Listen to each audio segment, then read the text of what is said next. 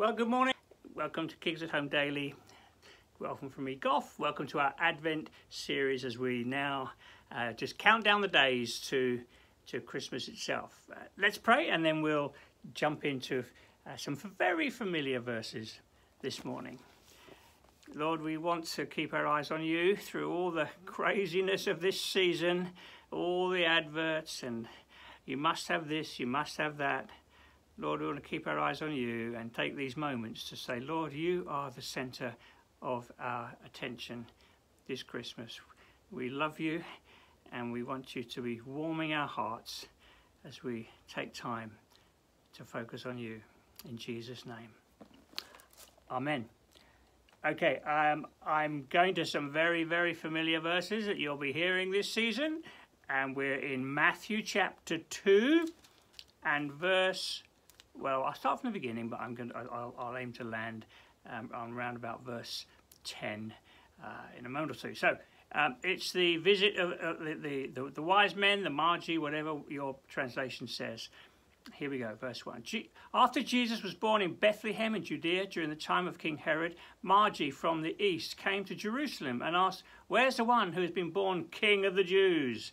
We saw his star." So I said King of the Jews in a... You know, it became the Jews use it as an accusation. They're actually, these wise men were bringing it with an acknowledgement, the King of the Jews. That somehow or other they had understood that something special was happening, that an anointed one, this special one, was coming to be honoured. So that was their attitude in coming. Where's the one who was born King of the Jews? We saw his star when it rose. We've come to worship him. It's lovely, isn't it? You know, what a great response. We come to worship. We're not just come out of curiosity. We've not just come to sort of work out what all these signs are about. We've come to worship. Astonishing, quite amazing that this had happened in these apparent foreigners. Okay. When King Herod heard this, he was disturbed, and all Jerusalem with him. When he'd called together all the people, all the people's chief priests and the teachers of the law, he asked them where the Messiah was to be born. In Bethlehem in Judea, they replied, for that's what the prophet has written. But you, Bethlehem, in the land of Judah, are by no means the least among the rulers of Judah, for out of you will come a ruler who will shepherd my people Israel. And he's quoting there from the prophet Micah in the Old Testament. Then Herod called the Magi secretly and found out from them the exact time the star had appeared. And he sent them to Bethlehem and said, "Go and search carefully for the child. As soon as you find him, report to me, so that I too may go and worship him." After they'd heard the king, they went on their way, and the star that they'd seen when it rose went ahead of them until it stopped over the place where the child was. And when they saw the star, they were overjoyed. And on coming into the house, they saw the child with his mother Mary. They bowed down and they worshipped him. And they opened their treasures and presented him with gifts of gold, frankincense, and myrrh. It's an astonishing story, isn't it? These people who had no history in the things of God, it would seem, yet a desire has been put in them, not just to seek out, but to worship. Now, actually, we have all been made with that, as it were, that capacity and desire. We were all made to worship. We're all worshippers of something. When you see a beautiful sunset, something in you wants to sort of worship. Wow, astonishing! My goodness, we're worshippers. The question is, what you're worshipping? And you might be worshipping, I don't know, your bank account, the security, the money you have, your home, your house. It can be anything that becomes your obsession, your focus. And life, you know, we were made to orbit around the sun, the Lord Jesus. And when our lives orbit around the sun, then everything works perfectly. I'm sure you know with it, in terms of planets and things, and if the Earth were just a degree or two shifted out of its orbit, we'd all fry and die. Life wouldn't be sustained. The orbit of our lives is really important, and we were made to orbit around the sun, around the Lord Jesus. And so here's the Magi, the wise men. They come to worship, and it's lovely. When they saw the star, they were overjoyed. Isn't that lovely? There's a longing in their hearts, and when they saw the star, they were overjoyed, and they came with their gifts. And that speaks to me about us and our having a heart for the Lord, having a desire for the Lord, not making Him the object of our worship this Christmas period, and not all the stuff. Yes, let's have lovely times with friends and families, but let's be careful we don't get seduced by all the advertising and all the rest of it. When they saw the star, they worshipped, and they gave gifts.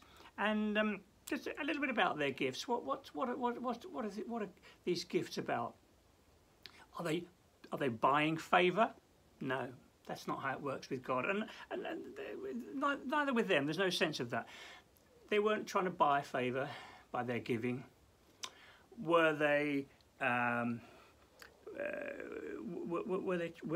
Did they want something back? Were they expecting, oh, if we give gifts, we'll get something? No. I think gifts. The gifts are about an expression of our hearts, aren't they? I hope when we give gifts this Christmas, we want to see the smile on people's faces. We want to. We give because we love. We give because we care. That's why we give gifts, isn't it? Someone brought a gift around yesterday evening, and it was lovely, really lovely, and I'm instantly thinking, I'm instantly thinking, what can I give? What can I give? I mean, I hadn't got anything to hand, but there's that lovely desire. It's an expression of appreciation, of value, isn't it, when we give gifts, which should be. And that's what it was here with the wise men. They just wanted to give. It was part of their joy. And of course the Bible says there's joy in giving. And I trust that we are, we're those who know how to give, because we've received so generously. And so I think part of giving in worship and praise, it's kind of saying, Lord, you are my treasure. I treasure you, and I want to give something to you, not to earn or to feel good myself. Oh, I've been giving, but you're my treasure, and just like these wise men, I want to bring an offering. I want to bring thanks and worship to you. So I leave you with that thought this morning. When they saw the star, they were overjoyed. When you contemplate the Lord Jesus, I hope you're overjoyed. Through this Christmas period, let there be that overflow of worship that says, Lord Jesus, you are my treasure. I treasure you. Lord, thank you so much for the joy of knowing you. Lord, we've been brought into a relationship with you. It's astonishing, just like those wise men. I don't understand how that happened. How did these individuals from far away, who we don't quite know how their journey began. Lord, thank you that you draw us to yourself. and you warm our hearts as we approach, as we get close. And I pray that over this Christmas period, we will take time to draw near and worship and praise and express our devotion to you, and not just sing carols, as it were, for the sake of it. Lord, we want to bring our gifts, our offering of worship and praise to you, and by doing so, we're saying you are our treasure. So go with us today, Lord, I pray. May there be a song in our hearts as we go through today. In Jesus' name, amen. Well, bless you. Glad you could join us. Hope you can join us again tomorrow morning. Have a great day. God bless.